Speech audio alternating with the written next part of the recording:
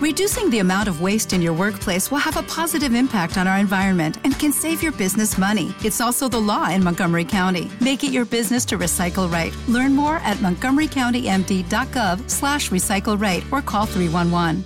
Yo casi no me lo creo, pero me lo ha dicho Pedro, así que tiene que ver Keynote. Pedro, que tenemos Keynote, tío. Bueno, yo estoy que parece que haya sido Navidad ayer. En fin. La noticia, ya. Yo no me lo creía. Yo me lo he llegado tú, digo, no, se estará troleando, voy a mirar el mundo, voy a mirar lo que hay. Sí. Parece que tenemos el 21 de abril a las 6 horas peninsular. De marzo. Y eso es. ¿Sabes qué ocurre? Ya empezamos. ¿Qué? Como tengo la sesión de la Comic Con, que es en abril, todo para mí es abril. Todo para mí No, es lo abril. que te ha pasado es muy fácil, no te preocupes. Lo que te ha pasado es que el 21 de abril es mi cumpleaños y ya estás buscando regalo. Mira, entonces, claro, bueno saberlo eso.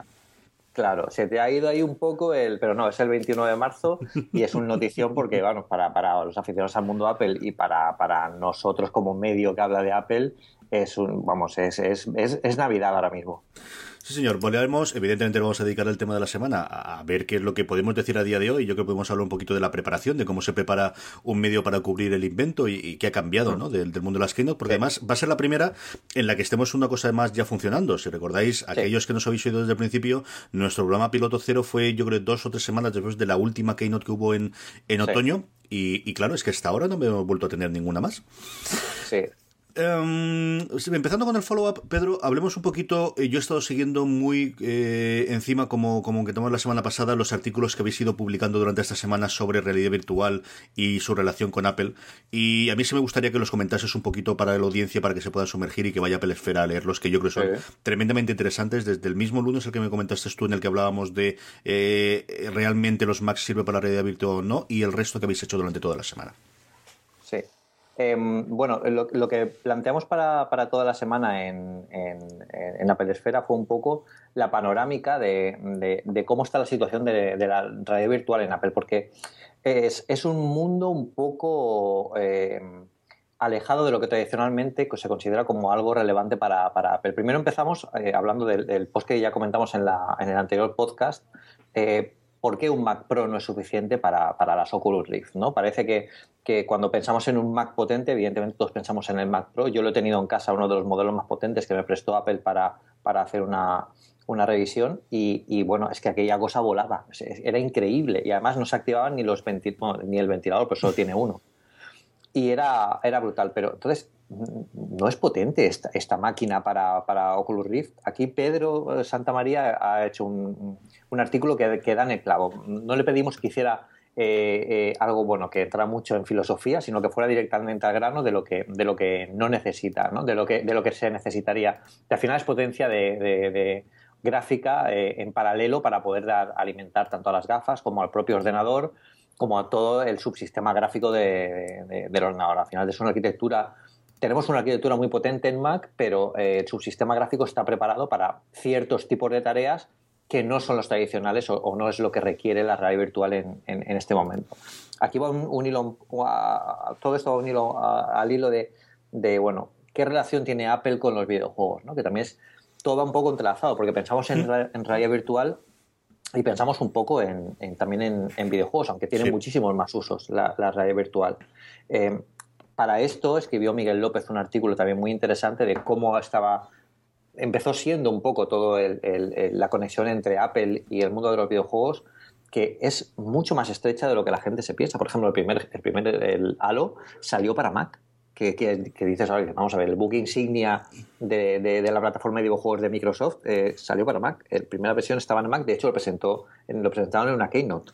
Ajá. Que es algo bastante curioso. Yo no lo sabía. Luego, mira que estas cosas me las suelo conocer y esta de verdad que no la sabía. Sí sabía lo del Pipin o el Pip en la videoconsola, pero esta de verdad que no lo sabía. Lo de Halo no lo sabía. Sí. Ahí, bueno, y también mostraron, por ejemplo, la potencia gráfica de los nuevos iMac con el Quake 3. Cuando salió Quake 3 dijeron, bueno, vamos a mostrar la potencia gráfica, pero vamos a hacerlo bien. Vamos a comparar nuestro nuevo Power Mac G3, bueno, el PPC, comparado con un Pentium 2. Entonces, claro, bueno, el iMac, que creo que era un iMac, lo que estaban probando en aquel momento, pues prácticamente le hacía la cobra al Pentium. Evidentemente lo tenían bastante estudiado, ¿no? Pero bueno, para que veáis que los videojuegos nunca han estado tan alejados de Apple como la gente se piensa. Lo que pasa es que al final los desarrolladores buscan hacer productos que alcancen al mayor número de gente. Y era un momento en el que Apple no estaba tan extendido como está ahora. Por eso ahora estamos comenzando un poco, una inversión no, pero sí que una mayor estabilización de ese mercado, porque prácticamente muchos grandes videojuegos ya están saliendo para PC y para Mac, a pesar de que sí que es cierto que si Apple quiere apostar en videojuegos para Mac, debe potenciar muchísimo pues todo el tema de tarjeta gráfica, de su sistema gráfico, y también está aquí dentro el tema de las Oculus Rift. Es el problema de la gráfica, es el problema de la decisión de Apple de cada vez cerrar más los sistemas, ¿no? Que tiene todas las ventajas que todos conocemos que tienen y que no vamos a negarlas, pero ese es un gran inconveniente. Y yo me encuentro con él ahora que, por un lado, me apetece volver a jugar, y otro que, claro, que ahora que hago credits con Roberto Pastor y hablamos de videojuegos, y aparte de... Es cierto que yo juego un montón a videojuegos, pero en el iPad y en el iPhone, pero quiero volver a tener, pues, el último ha sido el Firewatch que hizo la gente de Camposanto, que distribuía a la gente de Panic, como comentamos, y a mí me falta máquina, ¿no? Y se nota que... Claro. Y no puedo cambiar la tarjeta gráfica, ¿no? Eso sí que no. Claro. O me compro un iMac, que ahí lo tengo, y voy ahorrando poquito a poco para comprarme el que quiero, pero claro, sale la broma, por lo que tú te puedes imaginar que sale el que me quiero comprar, y ahí a vérsenos, y aún así, pues claro, es que... Pero también lo decíamos en el último programa de Credits, es que la tarjeta gráfica para requerimientos de estos es prácticamente el precio de un ordenador. Que, bueno, es que si te dedicas a esto y es tu hobby, pues esa es la pasta que me gasto yo al final del año entre suscripciones para canales de series de streaming, o que me gasto en juego de mesa, o que me gasto en cualquiera de los Ferquimos, o en cómic, ahora que estoy haciendo Slumberland, o en cualquiera de los demás. Pedro, es la afición que tienes y a eso te dedicas el dinero. Aquí, al final, un poco la salida para todo esto serían las tarjetas gráficas externas. Apple tiene puertos de entrada y salida suficientemente potentes como para alimentar todo el ancho de banda que necesitarían esas interfaces gráficas tan potentes, pero bueno, quizá planteado como que en un nuevo modelo de iMac o de Mac Pro o de incluso de Mac Mini, pues se planteara un puerto específico, bueno, si ellos lo quieren hacer propietario, si no, pues podría servir un Thunderbolt, por ejemplo, para este tipo de cosas. Y que pudieran hacer una tarjeta gráfica potente que dijera, vale, tú quieres convertir tu Mac en un ordenador de gaming, pues cómprate esa tarjeta gráfica, que además está certificada por Apple, que puede ser de terceras compañías, no tiene por qué estar fabricada por Apple, pero sí que certificada por ellos, para especificar que cumple requisitos mínimos de jugadores de alto nivel. Yo creo que ahí entonces sería más complicado porque no está incluida dentro del ordenador, también sería... Pero bueno, podría ser una salida a todo esto, o directamente que Apple sacara pues algo dedicado a los videojuegos, que hoy en día parece bastante inviable. No, yo creo que el camino de los videojuegos de Apple es el dispositivo móvil, igual que hablamos de realidad virtual. ¿Queréis jugar? Mira, aquí tienes un iPad y un iPhone, y no os preocupéis que en 5 años estamos al nivel de la Play. Y aquí, sobre todo esto, es lo que el artículo que publicó Eduardo Archanco. La idea de Apple sobre la realidad virtual. Lo comentamos tú y yo en el último podcast, y yo creo que todo el tema va por aquí, que al final ellos lo que pretenden con la realidad virtual es llevarla a los dispositivos móviles, no a los sistemas de escritorio, porque tiene mucha más versatilidad. Versatilidad a la hora de accesorios, la movilidad. Es un campo de experimentación en realidad virtual tremendamente increíble. Si alguien ha probado la realidad virtual, realmente lo que te dan ganas es de moverte, no de quedarte sentado mientras estás haciendo como que andas o como que te mueves. Entonces, es un sistema interesante si se hace de esta forma. Y yo creo que van a ir por ahí. No dudo que Apple saque algo de realidad virtual. Tim Cook ya dejó caer en alguna entrevista que es un campo muy interesante con muchas facetas que explorar. Y bueno, al final pasa un poco como todo. Seguro que esto lo llevan años estudiando, y hasta que no tengan un producto que esté cerrado y que sea lo que ellos quieren exactamente, pues no veremos una Keynote. Vamos, la Keynote cuando presente la realidad virtual va a ser apoteósica. Vamos con el otro follow-up que teníamos, Pedro. Es una noticia que se acaba de vosotros también esta semana, que era acordaros de Flux y de todo el tema de Night Shift que comentamos, que lo teníamos inminente, porque una de las cosas de la Keynote será evidentemente el nuevo punto del sistema operativo que lleva incorporado Night Shift. Yo lo tengo en el iPad, no en el iPhone, porque el iPhone sí que no le he puesto ninguna beta. El iPad sí que lo tengo ahí de trasteo, y es cierto que por las noches me sirve. Y desde que hablamos del Flux, yo sí que lo tengo en el Mac Mini que utilizo yo para su todo lo utilizo por las noches. Y es que, igual que se la cargaron del App Store, sí que ha entrado una nueva aplicación que es FlexBright. ¿La has probado tú, Pedro? Sí. Le di una prueba para ver un poco el concepto, y sobre todo para entender por qué habían aprobado esta y no Flux. Y aquí un poco lo que ellos han conseguido, encandilar un poco a Apple, es que realmente hacen un poco de trampa. ¿vale? Cuando pensamos en este sistema, todos pensamos pues más o menos como lo tiene incorporado iOS 9.3. Al final es que dependiendo de la zona geográfica donde estés, te geolocaliza y la hora en la que estés, bueno, si ya va a llegar la noche, bueno, pues él te atenúa un poco la luz o te pone la luz un poco más cálida para que la vista esté menos cansada en esas horas. Aquí lo que hace FlexBright es, te manda un mensaje. Te manda un mensaje también dependiendo de tu zona geográfica, porque te va cogiendo la localización y de la hora en la que estés, y te manda un mensaje y te recomienda que en ese momento deberías cambiar la luz de la pantalla. Entonces tienes un botón que directamente te lleva a la aplicación y te lo pone con la luminosidad que ellos te recomiendan. Eso es por un lado por lo que se han podido ganar a la gente de la App Store para que se aprueben. Por el otro lado es que tengamos en cuenta que Night Shift solo está disponible en iOS 9.3, no en las versiones anteriores, y hablo desde iOS 7. Uh-huh. Entonces, FlexBright la han hecho compatible también a partir de iOS 7. Entonces, claro, pues puede servir un poco para pues la gente que quiera tener Night Shift en dispositivos que tengan iOS 7 aún, pues pueden utilizarla para ver cómo funciona y como tal, y oye, pues que sepan que esto está implementado como Jobs manda en la 9.3. Por eso, con estas pequeñas trampas, entre comillas, han conseguido que pasar las validaciones de la App Store. Gente muy inteligente, Pedro. Yo sí. Yo cuando le leí el truco y os leí en Apple Esfera, digo, leche, hay gente inteligente y sobre todo pues el encontrar el mercado, claro, la primera pensada, pero se lo vamos a tener dentro de 3 días, ya, solamente la gente que tenga el último sistema operativo. Y bueno, pues a ver qué recorrido tiene esta aplicación, me parece una cosa curiosa, ¿no?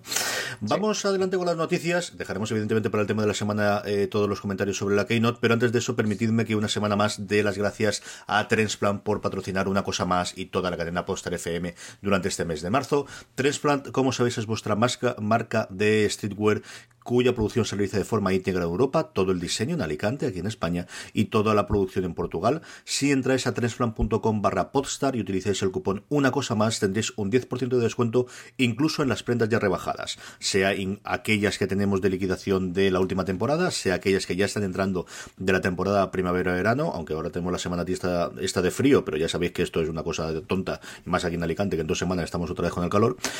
Como os digo, transplant.com/podstar, utilizando el cupón Una Cosa Más tendréis un 10% de descuento. Echar un ojo. Si me habéis oído siempre decir este programa y nunca habéis entrado en la web, hacedme un favor, entrar hoy y ver la ropa tan chula que tienen en Transplant. Pedro, las veces que me ha visto sabe que siempre la llevo. Sí. Es una cosa de... Sí. Y mucho antes de que patrocinasen. De hecho, fui yo el que fui a ellos de, oye, ¿no os interesaría patrocinar esto? Yo que de verdad soy muy fan, yo creo que la gente que oye nuestro programa le gustaría, y a ellos les pareció una buena idea, y por eso empezamos, pero es que yo siempre me ha gustado mucho y yo suelo tener muy poca ropa que la gasto mucho. Es una querencia, no me gusta tener demasiado follón en el armario y no os digo el 100% porque me mentiría, pero que el 50% de las cosas que me compro en los últimos 3 años es de ellos, ya os digo yo que sí.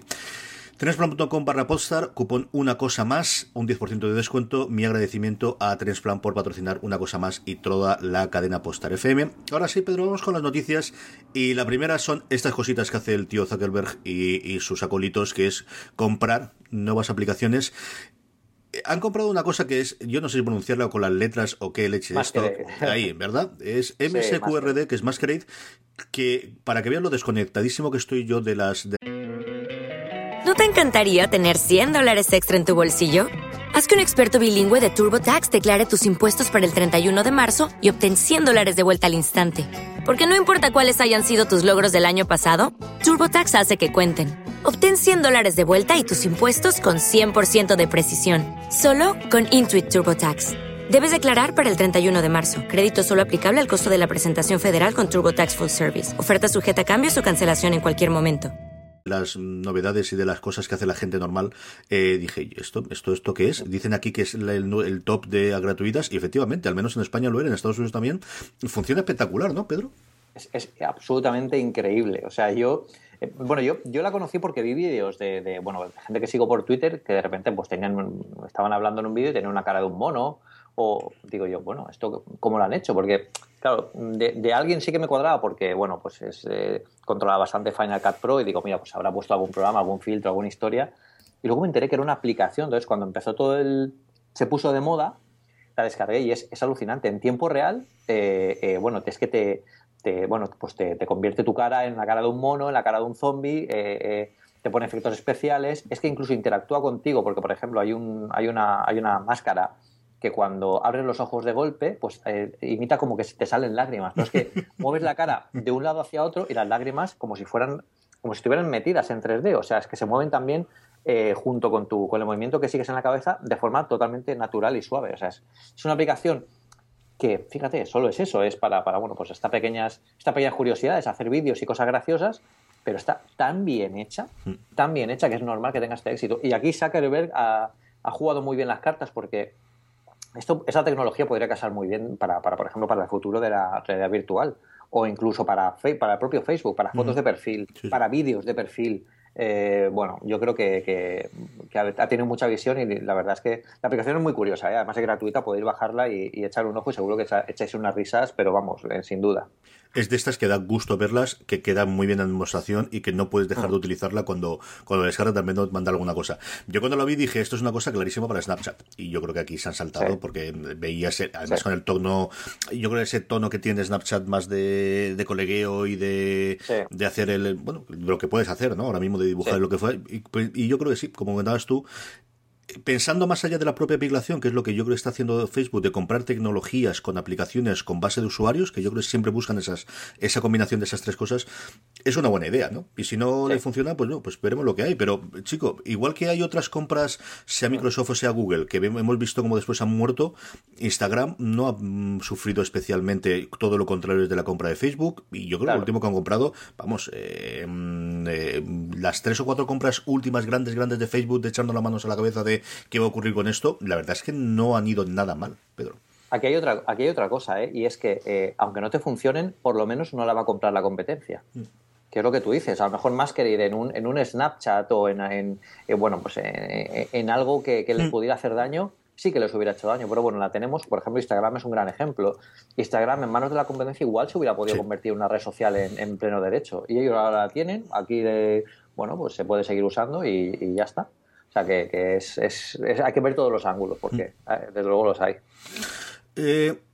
Una noticia que a mí se me gustó, porque la ponía John Gruber en Daring Fireball, que además no hay más que ver la sequía cuando Gruber solamente publica una cosa diaria. Dices, bueno, aquí pasa algo, y efectivamente no hay noticias esta semana. Pero una de las que se ponía era una conferencia que daba Dropbox. El Dropbox parece ser, junto con Twitter, el doble punching ball de Wall Street ahora en cuanto a crecimiento y por dónde va. Y el CEO hizo una conferencia de prensa con mucho tema financiero. Bueno, a mí por de formación profesional me pilla algo, pero que no es la parte que a mí más me interesa para comentar hoy. Pero sí, una cosa que es la cifra que ellos dieron, que han llegado a 500 millones de usuarios. Sí.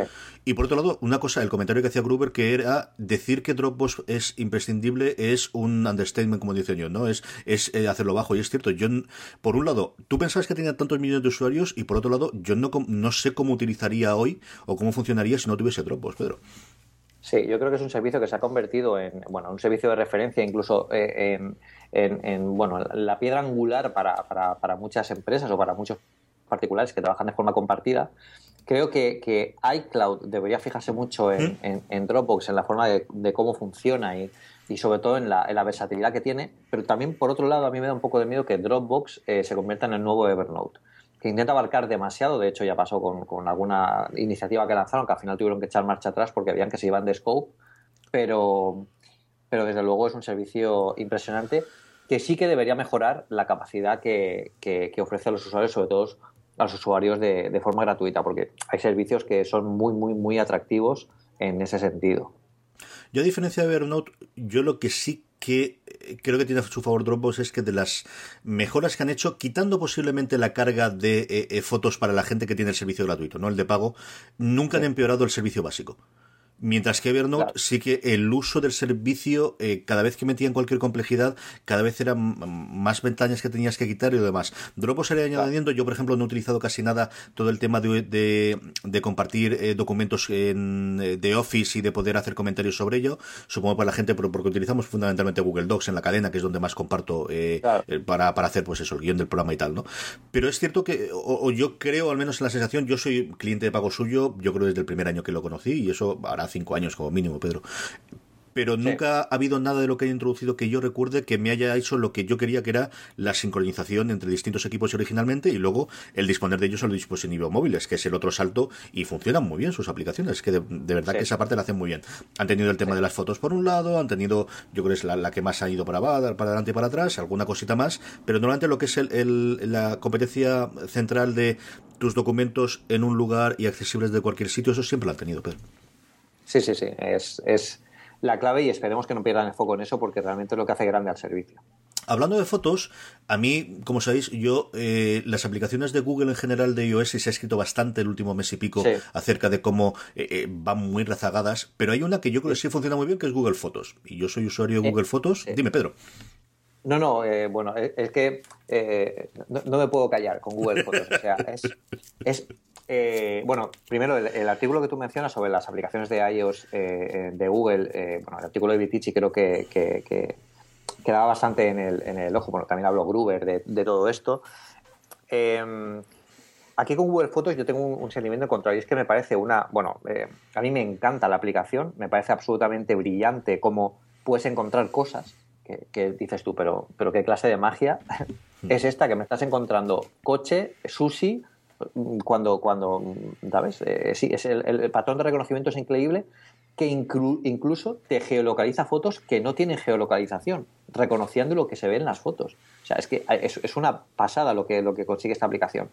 Pero luego es tan horrible esta aplicación, tan fea, que bueno, pues yo la uso porque creo que es bastante imbatible ahora mismo. Yo ni siquiera creo que nada de Apple pueda hacer competencia, sobre todo también porque tiene un almacenamiento ilimitado, es súper fácil compartir sin necesidad de meterte en líos de familia, de enlaces y de historias. Pero cosas como la que vamos a comentar, que no te he dejado acabar, de añadir el soporte retroactivo para Live Fotos, es lo que destacan sobre bueno, pues que se están poniendo mucho las pilas y que esperemos que también, oye, quizás con la llegada de Android N y algún cambio ligero de interfaz, que ellos también sepan adaptar las aplicaciones de iOS también en funcionalidad y en diseño. Yo creo que es la demostración de lo que son capaces de hacer Google y qué es lo que esa acumulación de información te permite hacer, ¿no? Yo la cantidad de vídeos y recorridos que me ha hecho automáticamente el asistente que tiene de mira, te hemos hecho así, es espectacular. O sea, yo tengo montajes hechos de tonterías de las crías del día en el parque con los patitos, o de cuando estuve en Málaga con el que a mí esto hubiese costado horas, Pedro. Horas, vas a la foto, o incluso de mejora de la fotografía. Yo recuerdo una foto de la Catedral de Málaga, que es una gran desconocida, es una catedral preciosa. Yo tengo la foto original y me hizo una adaptación que dije, no es que sea mejor, es que, decir, la otra era pues en la típica fotografía mía que da pena, y esto, de hecho yo no te digo profesional, pero oye, yo hubiese estado orgulloso de hacer esta foto. Esto en retoque a mí no me lleva menos de media hora.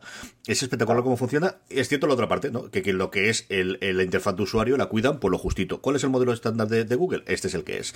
Y cosas como el que logren añadir soporte retroactivo para Live Fotos a mí me ha dejado muy loco, ¿no? El que puedan coger de ahora y todas las que en su momento tuvieron, claro, volverán a escanearlas, volverán a subirlas, o supongo que tendrían los datos originales y lo van a utilizar. Es espectacular, Pedro. Sí, yo creo que tenían, guardan los datos de, al final las Live Fotos se diferencian de las normales porque tienen un archivo de identificación que, bueno, coge todos los frames, anterior, posterior y también los vídeos. Yo creo que lo guardan todo, pero lo dejaron aquí diciendo, bueno, vamos a tenerlo aquí, que algún día haremos algo con esto. Yo lo que tú dices, acumulación de información en estado puro y bueno, ahí el data mining que tienen para poder hacer todo este tipo de cosas es francamente sorprendente. Ya te digo, yo un servicio que estoy comenzando a usar y que me está encantando. Y la última noticia antes de pasar a nuestra fase más de rumores es un susto que nos llevamos la semana pasada, y fue que Ranger, que fue un ransomware que se coló en una versión de Transmission, que es yo creo que lleva toda la vida. Yo esto recuerdo utilizando cuando tenía un PowerPC y entonces trasteaba más con FTP, que luego pues servicios como Dropbox han hecho que deje de utilizar tanto, pero un susto gordo, Pedro. Sí, aquí han pasado muchas cosas para que esto pueda pasar. Al final la gente, ya se alarma. Bueno, yo llevo oyendo alarmas de, bueno, es que no tenéis virus en Mac porque es que como hay poca gente, pero ahora que lo conoce tanta gente seguro que van a aparecer muchos virus. A ver, los virus o este tipo de cosas no aparecen porque haya más gente que utilice la plataforma. sino porque haya agujeros de seguridad en la plataforma. Entonces, históricamente, por el núcleo Unix que tiene OS 10 y también que tiene iOS y toda la securización y la aprobación por parte de Apple de las aplicaciones que sube, también a nivel de certificación, de certificados digitales, pues ha hecho que esto fuera prácticamente imposible a día de hoy. ¿Qué ha pasado en este tema? En este tema han pasado muchas cosas. Primero, que han conseguido acceso al repositorio de Transmission de forma totalmente, o sea, no han sido los propios de Transmission, sino un grupo malintencionado, ¿no?, que se suele llamar, que han puesto un código dentro de la aplicación que sí que tiene certificado digital firmado por el desarrollador, que es Transmission, y Apple. Ojo, que tienen que ser los dos extremos. Esto no se puede subir algo que no esté firmado de esta forma. Para colar dentro del código, pues una pequeña aplicación que hace algo, ¿vale? Esto lo dejamos ahí. ¿Qué pasa? Que cuando tú te descargas esta aplicación, que estuvo solo un día, creo que estuvo solo, se detectó enseguida, se consiguió parar enseguida. También es importante esto, cómo se paran estas cosas sin necesidad de tener ningún tipo de antivirus. No pongan ningún antivirus en Mac, eso es totalmente absurdo, por muchos que existan y por mucho miedo que intenten meternos Kaspersky y antivirus varios. Aquí lo que pasó básicamente es eso, que teníamos una aplicación que tenía un certificado digital firmado por Apple y el desarrollador válido, pero dentro de ella tenía un código que hacía algo. Entonces, como la aplicación tú le das permisos para poder instalarse y para poder utilizar el sistema de archivos, pues este código lo que hacía era simplemente, entre comillas, comprimir cierta información que tienes en tu ordenador y le ponía un password. No hacía nada más, no borraba cosas, no hacía nada más, solo te decía eso. Para conseguir la clave de desbloqueo de estos archivos, te pedían un Bitcoin, que equivale a unos 400 euros. ¿Qué pasa aquí? Que, bueno, evidentemente estas cosas nunca hay que pagarlas, porque aunque tú le estés pagando o hagas la transferencia de esos 400 euros a estos piratas, no tienes la certeza de que te lo vayan a desbloquear, porque por eso son piratas. A lo mejor se queda el dinero y te quedas con los archivos igual. Y luego entender pues que sí que es un problema, que no es que te compriman pues las 4 aplicaciones que te has bajado, las 4 lo que sea que te has bajado, sino que te pueden comprimir archivos, por ejemplo, de trabajo, que claro, es una cosa que te puede, bueno, destrozar una semana, un mes o incluso un año. Entonces, por eso esto se llama ransomware y es tan preocupante y que, bueno, en otras plataformas lleva muchísimo tiempo actuando. ¿Cómo se detuvo esto? Es muy importante conocerlo. No se detuvo porque nadie instalara un antivirus ni porque nada. Simplemente Apple, en cuanto se dio cuenta de esto, revocó el certificado de la firma digital y cualquiera que se descargara la aplicación que estaba infectada, entre comillas, el sistema lo rechazaba. Lo rechazaba no de la forma que lo suele rechazar si solo tenemos que nos deje instalar aplicaciones de la Mac App Store, que no hubiera pasado. Esto también ha pasado porque no está pasando por la Mac App Store. Sí. Que bueno, al intentar descargarlo y te lo podrías haber descargado, pero al intentar abrirlo, el Mac te diría que este archivo podría dañar tu ordenador y no lo va a abrir. Hagas lo que hagas, no lo puedes abrir. Luego, evidentemente, Transmission actualizó el instalable que tenía en el servidor y bueno, pues no pasó nada más. La forma de eliminarlo se puede eliminar con unos pasos que pusimos en la pedesfera y que son más que conocidos. Tampoco infectaba, por ejemplo, cuando actualizabas el Transmission, que mucha gente me pregunta, ostras, yo tengo la 2.9, pero es que se actualizó, pero yo no me lo he descargado de la web. No pasa nada. Si no te lo descargaste de la web, no tenías la versión mala porque bueno, la actualización no partía del mismo repositorio, ¿vale? Porque era una copia incremental de la anterior. Entonces, los puntos clave aquí que hay que entender es que esto ha pasado porque ha habido un fallo de seguridad en el repositorio del software del desarrollador que ha conseguido meter un software malicioso dentro de la aplicación. Esto no es un virus al uso, porque esto no se replica, no se copia, no se propaga, no se mete en tu ordenador sin que tú no te des cuenta, sino que esto requiere una aprobación propia de la aplicación que, como tenía certificado digital válido, pues te dejaba instalar. O sea, son muchos componentes que se juntan aquí y también teniendo en cuenta que se bloqueó de la forma que se pudo bloquear. Sí, fue un susto, ¿no? Y sobre todo porque además era un nombre conocido, ¿no? No en una aplicación, no es una de las grandísimas, pero es una aplicación que lleva mucho tiempo, que es muy usada y es cierto que sí fue un susto. Rumores, Pedro, fundas y más fundas, que es lo que nos da chicha y lo que nos da para hablar. La primera, el iPhone 7, ya empiezan a aparecer fundas, que yo no sé si lo hacen los cachondos por dar por saco, pero el caso es que no tienen puerto de auriculares. No, pero es que olvidaos ya de los puertos de auriculares. Ya totalmente, ¿no? Sí. Además, incluso, bueno, esta funda también mostraba un puerto Lightning más delgado. ¿Qué dices tú? Pero vamos a ver.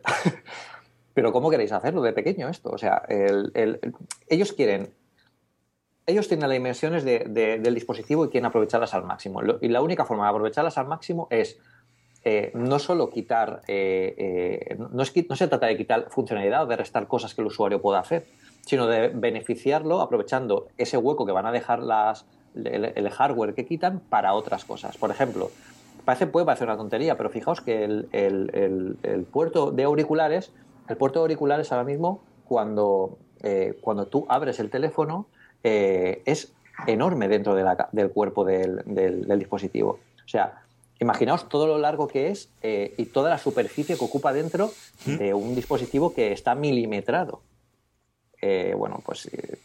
Esto junto con el Lightning, que también quiere hacerlo más pequeñito, pues puede ganar un poco más de espacio para todo.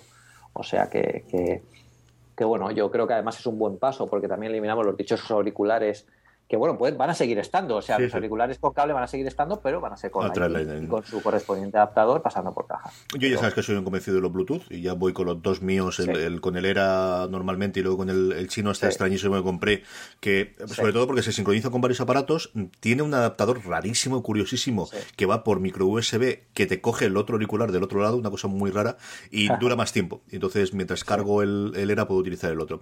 La otra funda que hace nada, 9 horas que publicó Erika Duarte, es sobre el nuevo iPad, y yo creo que la gran cosa curiosa es, o lo que esperábamos es, ¿va a tener Smart Connector o no va a tenerlo? Esta sí que tiene los agujeros para el Smart Connector. Sí, y eso da un montón de información, porque primero que Apple siga apostando por el Smart Connector para que los accesorios, los fabricantes de terceras compañías puedan seguir desarrollando teclados y otros dispositivos que todavía tienen que llegar más al mercado, porque recordemos que el iPad Pro todavía está muy reciente.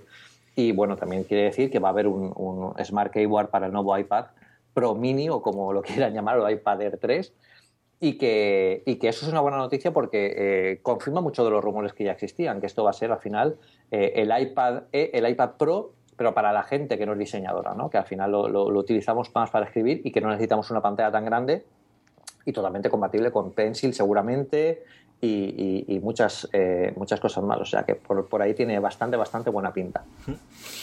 Tengo muchas ganas de ver qué es lo que presentan con el iPad, o el Pro, o exactamente qué, pero yo creo que más de abril ya no podemos ir. Esto tengo que jubilar el mío, ya va tocando. Vamos con el tema de la semana, que bueno, ya hemos comentado hasta la saciedad cuál va a ser, como todos podíais imaginar antes de empezar el programa, pero antes permitidme que dé las gracias a Comic Con Spain por patrocinar Postar FM, y en concreto una cosa más. Ven los días 1, 2 y 3 de abril a la fiesta del cómic, los juegos, la televisión, el cine, los videojuegos y la cultura popular en España. Tenéis charlas, conferencias, presentaciones de libros, rincón del artista con firmas y dedicatorias, y además podréis vernos en directo a muchos de los programas de Postar FM. Ya el miércoles pasado se hizo la presentación ante la prensa en Madrid, ya hoy se cuelga la nota de prensa cuando estamos grabando. Si vais a comicconspain.com tendréis toda la información. Durante todas estas semanas iremos contando las distintas ponencias, actividades, y en concreto yo creo que la semana que viene sacamos ya el listado de todos los programas con todos los colaboradores de la cadena que vamos a realizar en directo en Jerez los días 1, 2 y 3 de abril. Las entradas ya están en la venta, hay entradas limitadas, especialmente para el sábado. Yo sé que es problemático, hay un bono de 3 días, viernes, sábado y domingo, que es lo ideal porque empieza el viernes por la tarde y tienes hasta el domingo y hay un montón de actividades. Sé que especialmente el sábado es cuando se suele llenar aquello, así que si estáis interesados, cuanto antes compréis las entradas, mejor. Como os digo, comicconspain.com, ahí tenéis toda la información, y mi agradecimiento a Comic Con Spain por patrocinar una cosa más y todo Postar FM. Pedro, 21 de marzo, 6 horas, Letas Loop You In, que habéis traducido como deja que te contemos un secreto. Yo creo que la traducción aquí es mejor irse por la parte menos literal, ¿no? Del loop este. Sí. Deja que te contemos un secreto, yo creo que sí que es la más correcta, ¿no, Pedro? Mira, tuvimos una duda, y ahora mismo estoy leyendo el canal de Slack donde ayer por la tarde casi nos volvemos locos cuando apareció la invitación. Que es, que dice Miguel Michán, decía, pero ¿cómo traduciríais esta frase? Y bueno, pensamos en déjanos incluirte en nuestro círculo, o déjanos contarte un secreto, permítenos volver, no nos pareció muy adecuada. Y luego Custom, bueno, Pedro Santamaría, algún día hablaremos del canal de Slack de Apple Esfera. Dice, pero permítenos volver a conquistarte con un nuevo iPad, volver a presentar un terminal de 4 pulgadas. Y claro, ahí empezamos ya un desvarío. Claro, es que esto tal... Sí. Y bueno, lo publicamos enseguida. ¿Habrá streaming? ¿Habrá streaming desde las 6 de la tarde? Normalmente en todos los dispositivos. Sí. Yo espero poder verlo en el Apple TV. Además, puede ser que sea a las 7, en lugar de a las 6. Si es a las 10 de la mañana... Por el rollo del cambio horario, porque hayan cambiado ellos ya. Sí.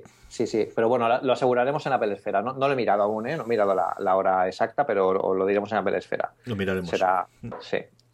¿Qué esperamos para este? Pues yo creo que más o menos lo sabemos todo, ¿no? El nuevo iPad con...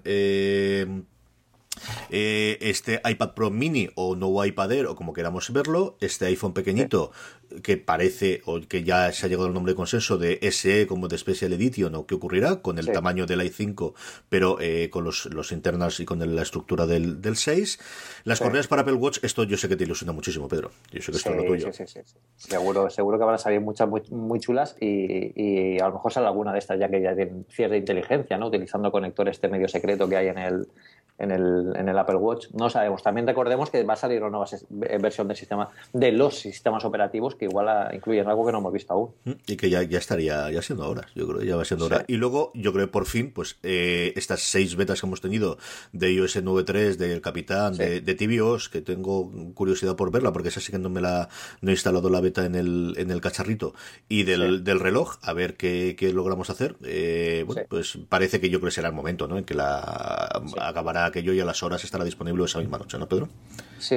Yo creo que las versiones del sistema operativo las sacarán esa misma tarde, o sea que yo os recomiendo que actualicéis cuanto antes porque luego vienen las esperas. Yo os voy a decir un truco y no es porque nosotros hagamos un llamamiento masivo y toda la gente se descargue en ese momento, pero siempre que hay alguna descarga, primero la descargamos nosotros y luego ponemos que ya está disponible.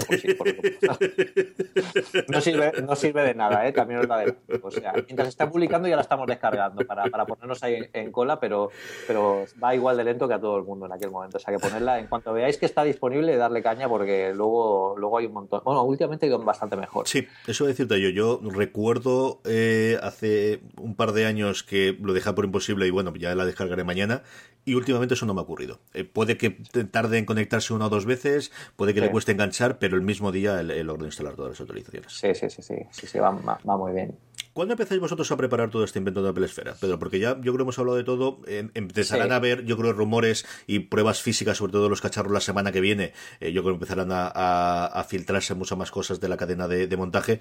Pero yo creo que podemos hablar un poquito de cómo os preparáis vosotros para uno de estos grandes eventos. ¿Hay diferencia en función de la Keynote? Esta que es de un perfil más bajo, que además parece que la última que va a haber en el campus actual de Cupertino, si ya para la siguiente se han trasladado, a diferencia de la del iPhone, que yo supongo que será la más grande, o realmente no, luego los efectos son iguales, Pedro. A ver, para nosotros la preparación es exactamente la misma y es un momento especial e importante dentro de la preparación dentro de Apple Esfera, porque tenemos que modificar prácticamente todo como estamos trabajando. Esto es un call to action que suelen decir los ingleses, que es todos los que estén disponibles, dejar todo lo que estéis haciendo ese día, no solo ese día, sino también los días siguientes, porque vamos a tener que publicar mucho contenido y mucho análisis. Y bueno, la planificación consiste en que planificamos unos primeros artículos de entrada, lo que se va a poder ver, lo que no se va a poder ver. Luego todo el seguimiento de la Keynote, yo distribuyo el trabajo entre pues la gente que va a estar a los mandos de Twitter, la gente que va a hacer el seguimiento en directo, la gente que va a publicar artículos. Si Apple nos invita a la Keynote, pues la persona que va a la Keynote, que siempre he sido yo habitualmente, pues hago un seguimiento en directo desde el mismo evento de seguimiento, que luego pruebo el artículo y publico mis primeras impresiones. Yo os puedo decir que perfectamente yo creo que perdemos peso esos días. Porque, sí, es que es tremendo la cantidad de información que pasa en pocas horas y no nos podemos perder ni una micra, porque aparte de porque nos gusta, que es por eso por lo que lo vimos de esta forma, es porque claro, queremos comunicarlo todo de la mejor forma. Entonces es tremendo. Yo el día antes de la Keynote mando un mail que ya es tradicional, si preguntáis a algún editor de Apple Esfera, veréis que es tradicional este tipo de mail, que siempre pongo una frase famosa o algún GIF o algo así, como animando, en plan ánimo. Antes ponía frases de Sun Tzu, del arte de la guerra, del libro. Creo que una de las últimas veces puse un GIF animado de Iron Man, de Tony Stark fundándose la armadura de Iron Man y hacer una llamada a la acción. Y luego, bueno, lo que hago es, el mail es típico. Si quieres, bueno, el de te voy a poner en copia para que lo puedas ver. Vale. Y luego lo comentamos. Y ahí lo que hago es distribuirlo todo, poner todos los datos, cómo vamos a hacerlo, los tags que vamos a seguir, cómo los distribuimos, para que cada uno esté donde tiene que estar en el momento en el que tiene que estar, para no perdernos absolutamente nada. ¿Cuántas publicaciones podéis hacer durante la semana después de una Keynote, Pedro? Pues posiblemente doblemos o tripliquemos perfectamente lo que solemos publicar de manera habitual. Ten en cuenta que si al día publicamos unos 4, 5, 6 artículos, ahora porque somos un poquito más y tenemos más capacidad de publicación, publicamos unos 5 o 6 artículos. Normalmente unos días de que no podemos llegar a los 10, 12, hemos llegado a 15, depende claro, del contenido que se saque y de lo que podamos probar, porque al final la asistencia a la Keynote no es tan importante como el estar allí, vivirla de primer grado, que para mí es como si fuera Navidad, pero realmente, o sea, yo nunca olvidaré mi primera Keynote. Y lo importante luego es, cuando acaba la Keynote, que nos den acceso a los dispositivos y probarlos de primera mano ese mismo día. ¿Vale? Nosotros luego siempre Apple nos presta los dispositivos para hacer los análisis y las reviews, pero lo suyo es probarlo ese mismo día, que es cuando la gente quiere saber, aparte de técnicamente cómo son los dispositivos y de lo bonitos que se han visto en la Keynote, cómo son, cómo los ves, qué primeras impresiones, qué sensación te da. A mí me gusta mucho hablar de sensaciones en la tecnología y creo que esto es una oportunidad increíble para transmitir a la gente lo que Apple ha construido y nos está presentando. Nos quedan al menos un programa segurísimo de transición hasta que lleguemos a esa Keynote, en la que yo, de verdad, ¿cuándo crees que empezaremos a tener las primeras filtraciones de fotos de cadena en Asia? ¿2 días, 3 días, el lunes que viene? Yo creo que incluso hoy podríamos ya ver alguno, pero el lunes seguro que ya empiezan a moverse cosas y también se moverán muchos fakes. Ahí tenemos que estar muy atentos porque bueno, nosotros hemos aglutinado en un recopilatorio semanal de rumores, se llama Rumoresfera, desde hace ya algunos años. Bueno, todos estos rumores, para no agobiar mucho a la gente, que no sea prácticamente un blog de rumores lo que publicamos, sí. Pero bueno, esta semana solemos hacer ciertas excepciones, sobre todo pues si Mark Gurman abre la boca, que cuando habla este chico pues hay que hacerle bastante caso, y bueno, pues distintas personalidades, o cuando vemos que realmente bueno, pues tienen visos de realidad, como por ejemplo las fundas del iPad 7, del iPad Air nuevo, pues también tienen mucho parecido a lo que esperamos, o sea que nos cuadra bastante. Estaremos atentos, hablamos la semana que viene con tranquilidad de qué es lo que hay, que yo creo que es cuando haremos el recopilatorio, haremos la porra de qué es lo que vamos a esperar, y yo creo que en 2 programas ya podemos comentar con tranquilidad qué es lo que ha dado de sí la Keynote. Vamos con la recomendación de la semana, Pedro, por ir cerrando, y antes de eso permitidme que dé las gracias una semana más a todos nuestros mecenas que nos ayudan mes a mes desde Muchísimas gracias. Sí. Postal.fm/mecenas es el lugar donde tienes que ir para ver todos los programas de mecenazgo de todos los podcasts de la cadena de Postal.fm. Ahí puedes ayudar. Y una cosa que siempre me gusta agradecer y que yo creo que recuerdo poco es la cantidad de oyentes que tenemos de varios podcasts que son mecenas de muchos podcasts a la vez, ¿no? Y te da esa sensación de comunidad el ver a alguien que empezó escuchando Fuera de Series, pero le gustaba el mundo de Apple, apoyó una cosa más, y que ahora que hemos empezado pues el programa de cómic y era una cosa que habían dejado hace mucho tiempo y el iPad les permitió volver a ellos, como es mi caso, han empezado a jugar, o el mundo de los juegos de mesa, nuevamente en mi caso, ¿no? De yo jugar mucho tiempo a rol y que el iPad me haya permitido coger algún juego de mesa aparte de los que tenía que jugar yo con mi mujer, y he vuelto otra vez al mundillo o interesarme por el mundillo, y que ven que salen programas nuevos de esas aficiones y que quieren apoyarlos, ¿no? Entonces, muchísimas gracias a todos aquellos que apoyáis una cosa más, muchísimas gracias a todos los que apoyáis a el resto de programas de la cadena, que nos permite pues tener esa estructura para ir creciendo. Lo que estamos haciendo con el dinero es pues yo lo he comentado varias veces, Miguel Pastor, que lo tenemos de Saró en Madrid, pues comprar una grabadora al hombre para que vaya grabando todo, que es una cosa que no suele hacer, ¿no? El que todas las ruedas de prensa, los periodistas tradicionales toman notas, pero nunca cuelgan el audio íntegro. Bueno, pues si alguien tiene curiosidad por ver cómo es una rueda de prensa completa y qué es lo que se cuenta allí, nosotros la tenemos y la vamos colgando para todos los mecenas. Y pues cosas como el empezar a movernos por redes sociales. Yo ahora sí que estoy empezando a trastear mucho el tema de publicidad en Facebook y en publicidad en Twitter para llegar a nuevos oyentes. Bueno, pues para todas esas tipo de cosas es la que invertimos el dinero que llega del mecenazgo. Como digo, postal.fm/mecenas. Además, y si no tenéis aparte de convertiros en mecenas, hay una forma en la que nos podéis ayudar muy fácil, que es la próxima vez que vayáis a comprar en Amazon España, en vez de entrar de la forma habitual que entréis, entrad desde podstar.fm/Amazon. De esa forma os lleva a la página principal de Amazon, os va a costar exactamente lo mismo, pero una pequeña comisión de cada compra que hagáis, Amazon nos la pagará a nosotros, y nuevamente para todo lo que os he comentado anteriormente. Así que gracias a nuestros mecenas, gracias a los que día a día entráis desde podstar.fm/Amazon para hacer vuestras cosas compras en Amazon. Y ahora sí, Pedro, recomendaciones. Dime. Perdona, Carlos, antes de que pasemos, yo también me gustaría agradecer personalmente a los mecenas que tenemos, porque muchos de ellos son lectores de Apple Esfera. Entonces, he visto, esta semana me escribió alguien un lector de Apple Esfera, comentándome cosas y diciendo, yo sí, además soy mecenas vuestro, tal. O sea que muchísimas gracias por el apoyo, porque más allá de, pues toda esa ayuda para la cadena que como comenta Carlos, nos dais, la verdad es que es un tremendo empujón y chute de ánimo que agradecemos muchísimo. Sí, además es yo cada vez que me llevo un correíto de repente se ha convertido en mecenas, te da un subidón, Pedro. Te da, sí, no puedes negarlo. Es totalmente cierto. Independientemente de la cantidad monetaria, pero el hecho de que haya alguien que se haya tomado la molestia de entrar, de poner sus datos, bancarios para que hagan el cargo mensual, para todo demás, chico, es decir, algo tenemos que estar haciendo bien cuando la gente se mete hasta ese follón, ¿verdad? Sí. ¿Qué recomendamos esta semana, Pedro? Bueno, yo esta semana voy a recomendar una aplicación que tenéis que daros prisa en descargarla, porque es una aplicación que está gratuita en la Mac App Store durante tiempo limitado. Yo creo que estará unos 5 o 10 días más, también como premio, ¿no?, a los que nos escucháis justo cuando sale el programa, pero que también estará disponible después, pero luego tendrá un coste. Es una aplicación que todos deberíais tener, una aplicación de este tipo en vuestros Macs. Esta semana voy a recomendar algo para los Mac. Se llama Disk Map Analyzer, prácticamente lo que hacía Daisy Disk y todas estas aplicaciones que recorren todo el disco duro y te dicen, pues dónde están tus ficheros y qué es lo que más está ocupando de tus ficheros. Esta está gratuita, pero además es de las caras. Esta es de la que vale $19 y ahora está completamente gratuita, podéis descargarla ya y es muy, muy, muy buena, muy buena.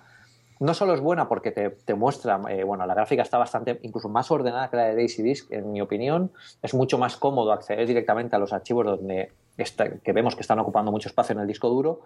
Y la interfaz es muy, muy, muy cómoda, muy sencilla. Parecía también a Daisy Disk, al final todo es bastante similar, pero sobre todo es que es bastante rápida. No sé qué tipo de algoritmo tendrá o qué tipo de búsqueda tendrá, pero es muy, muy, muy, muy rápida y además tiene drag and drop para escanear. Tú arrastras una carpeta y directamente te la escanea y es muy, muy buena. Además te muestra los datos en tiempo real. Si tú añades un archivo, verás cómo el gráfico se actualiza. Es de las mejores que tenemos. Ahora la tenemos gratuita, descargarla. Si no, os va a costar $20. Si no queréis gastar los $20, pues hay alternativas como Daisy Disk creo que había otra, DC Scanner, que también era gratuita, muy similar, pero con menos prestaciones y más lenta. Hay un montón de opciones. Esta es la que os recomiendo, porque seguro que os hará encontrar, como dicen en los comentarios de la aplicación, ese DMG que os bajasteis de 5 gigas que está olvidado por ahí por el disco duro y no sabéis dónde va a parar ¿dónde está mi espacio? Pero ¿cómo es posible que no tenga espacio? Pues están en estas cosas y estas aplicaciones son las que ayudan a encontrarlo. Si se ha oído peor los últimos 15 segundos es porque estaba descargando la aplicación. Yo soy usuario de DCDIC y es cierto, dos cosas que comentabas tú, ¿no? Yo creo que hay momentos, sobre todo el escaneado inicial, que es lento y la estructura es muy similar. Yo cuando he visto la primera imagen digo, leche, es clavada. Voy a probarla ahora mismo en cuanto acabe de grabar el programa para hacer una limpieza, especialmente en el portátil, que es donde más lo notas. En el escritorio lo notas menos, pero en el portátil estoy siempre peleando para dejar ahí 10, 15 gigas tranquilos por si en un momento dado tengo que meter algo muy gordo y ahí sí que tengo una pelea eterna. Mi recomendación de la semana es, yo hice juramento de promesa de no utilizar ninguna herramienta nueva de mail más allá de la genérica, y evidentemente la he incumplido, me ha costado solamente 2 meses en cumplirla, y es que he encontrado una nueva aplicación que es Polymail. Me llegó una notificación, así que en algún momento tuvo que darme de alta, en un momento de desesperación de todos los programas de correo que había, me llegó una notificación, y Polymail es lo más parecido que yo he encontrado a una sustitución de Mailbox. Tiene una aplicación en OS X, que es la original que han tenido, es la que a mí me llegó la imitación originalmente, mucho mejor de lo que nunca llegó a ser Mailbox en el Mac, y desde esta semana han sacado una en la App Store para iOS, tanto para iPhone como para iPad. Es una versión beta, yo lo hice desde el principio, de hecho no puedes utilizarla si no tienes una invitación previa que te hayan llevado ellos. Se nota que es una versión beta en cuanto a la respuesta, en cuanto a las funcionalidades que tienes, pero es lo más parecido a lo que yo quería. Yo desde que la tengo sigo utilizando Outlook de segundo, porque hay algún correo que no lo lee del todo bien. Para las notificaciones todavía no tiene, por ejemplo, la posibilidad, o solamente te notifica de todos los correos o de ninguno. No tiene esa posibilidad que tiene pues tanto en Mail como Outlook, de los que en Mail aquellos que son con la estrella de los favoritos, o en Outlook aquellos que decides que está en la carpeta de prioritarios. Se integra muy bien con Gmail, te puede integrar los filtros de Gmail de las carpetas de promociones y lo demás dentro de la propia aplicación. Hay que solicitar la invitación, pero yo tengo 2 invitaciones para la de OS X, así que las 2 primeras personas que oigáis esto y nos mandéis un reply simplemente a @unacosamás, el 1 el número, como sabéis que es el Twitter en el correo, me pongo en contacto con vosotros por vía DM y os mando las 2 invitaciones que tengo, hasta 2 puedo llegar a dar, que tiene Polymail de OS X. Yo no creo que te haya demasiado follón. Si vais a la página web suya, que es Polymail, la primera con Y, la segunda con Y latina.io, pondremos el enlace en las show notes como siempre, que están en podstar.fm/1cosa más-15, o además de en el programa en el que estéis, si estáis viendo esto pues en un Overcast o en podcast o en cualquier otro, lo tenéis siempre ahí todas las show notes. Hay un botoncito muy gordo arriba a la derecha de conseguir acceso previo o early access, y no sé cómo de rápido y de lento están con las invitaciones, pero como digo, yo tengo 2 para enviarla, y a los 2 primeros que queráis tenerlas y probarlos, como os digo, mandarnos un DM o una reply. Yo creo reply más sencillo, porque no sé si tenemos el DM activado para que nos lleguen gente que nos seguimos, @unacosamás, el 1 en número, y os mandaré, y yo estoy encantado con ella. Sí que le veo, pues eso, le necesita una parte de desarrollo y muy beta, la parte sobre todo de iOS. La parte de escritorio funciona muy bien, muy bien, Pedro. Sí. Habrá que probarla. Oye, desde luego este es el podcast de los más veloces. Porque... Sí. Eso está bien, ¿no? Que la gente así se acostumbra a suscribirnos, o sea, en cuanto colgamos el programa a oírlos. No está mal. Sí. Vamos despidiéndonos, y antes de ello, permitidme recordaros las formas en las que os podéis poner en contacto con nosotros. Una cosa más @podstar.fm el correo. En Twitter, una cosa más, eso sí, con el 1 en número, que, en fin, estaba para coger, y estas cosas de Twitter de los nombres raros. En Facebook, una cosa más, nos buscáis, en la forma más sencilla que tenemos. Sabéis que además, si queréis estar al tanto al segundo de todas las novedades de Podstar FM, donde colgamos cuándo vamos a grabar, cuándo vamos a colgar los programas, en el instante en que colgamos cualquier programa lo ponemos allí.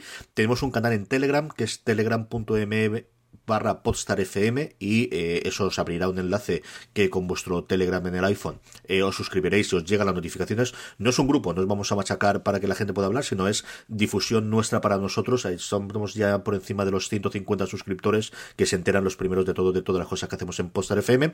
Don Pedro Aznar, feliz semana de preparación de Keynote. Muchas gracias, y bueno, feliz semana a todos. Yo es que estoy, ya digo, como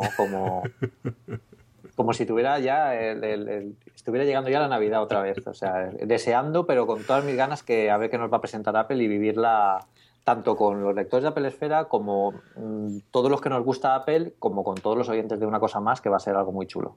Haremos el previo, como los grandes partidos de fútbol, la semana que viene, y haremos el postpartido y la disección y el análisis la siguiente semana. Sí. A todos vosotros, muchas gracias por oírnos de nuevo, y la semana que viene volvemos en Una Cosa Más. But there is one more thing, and we've managed to keep it secret. ¡Hala! Pues hasta aquí llegó el invento. Molt bé. Muy bien. Oye, para el podcast de después de la Keynote, si quieres, podemos hacer una cosa, que es como planteaba yo un poco el 4.12 cuando había una Keynote, que es seguir toda la Keynote. Yo voy tomando apuntes, bueno, me la sabré de memoria, pero vamos, voy tomando apuntes de todo, los comparto contigo y vamos hablando de cada cosa que haya ido pasando, ¿vale? Porque eso, no sé si recuerdas, en 412 yo lo hacía así, o sea, cada cosa que iba comentando, pues mira, este gesto que ha hecho aquí, o bueno, este gesto, esto que ha presentado aquí, qué curioso, esto tal, vamos presentándolo en orden la línea de cronológico, tiempo, claro. Y así recorremos toda la Keynote con comentarios. Y bueno, lo chulo sería que si me invitaran, pues grabar algún audio desde la Keynote, o incluso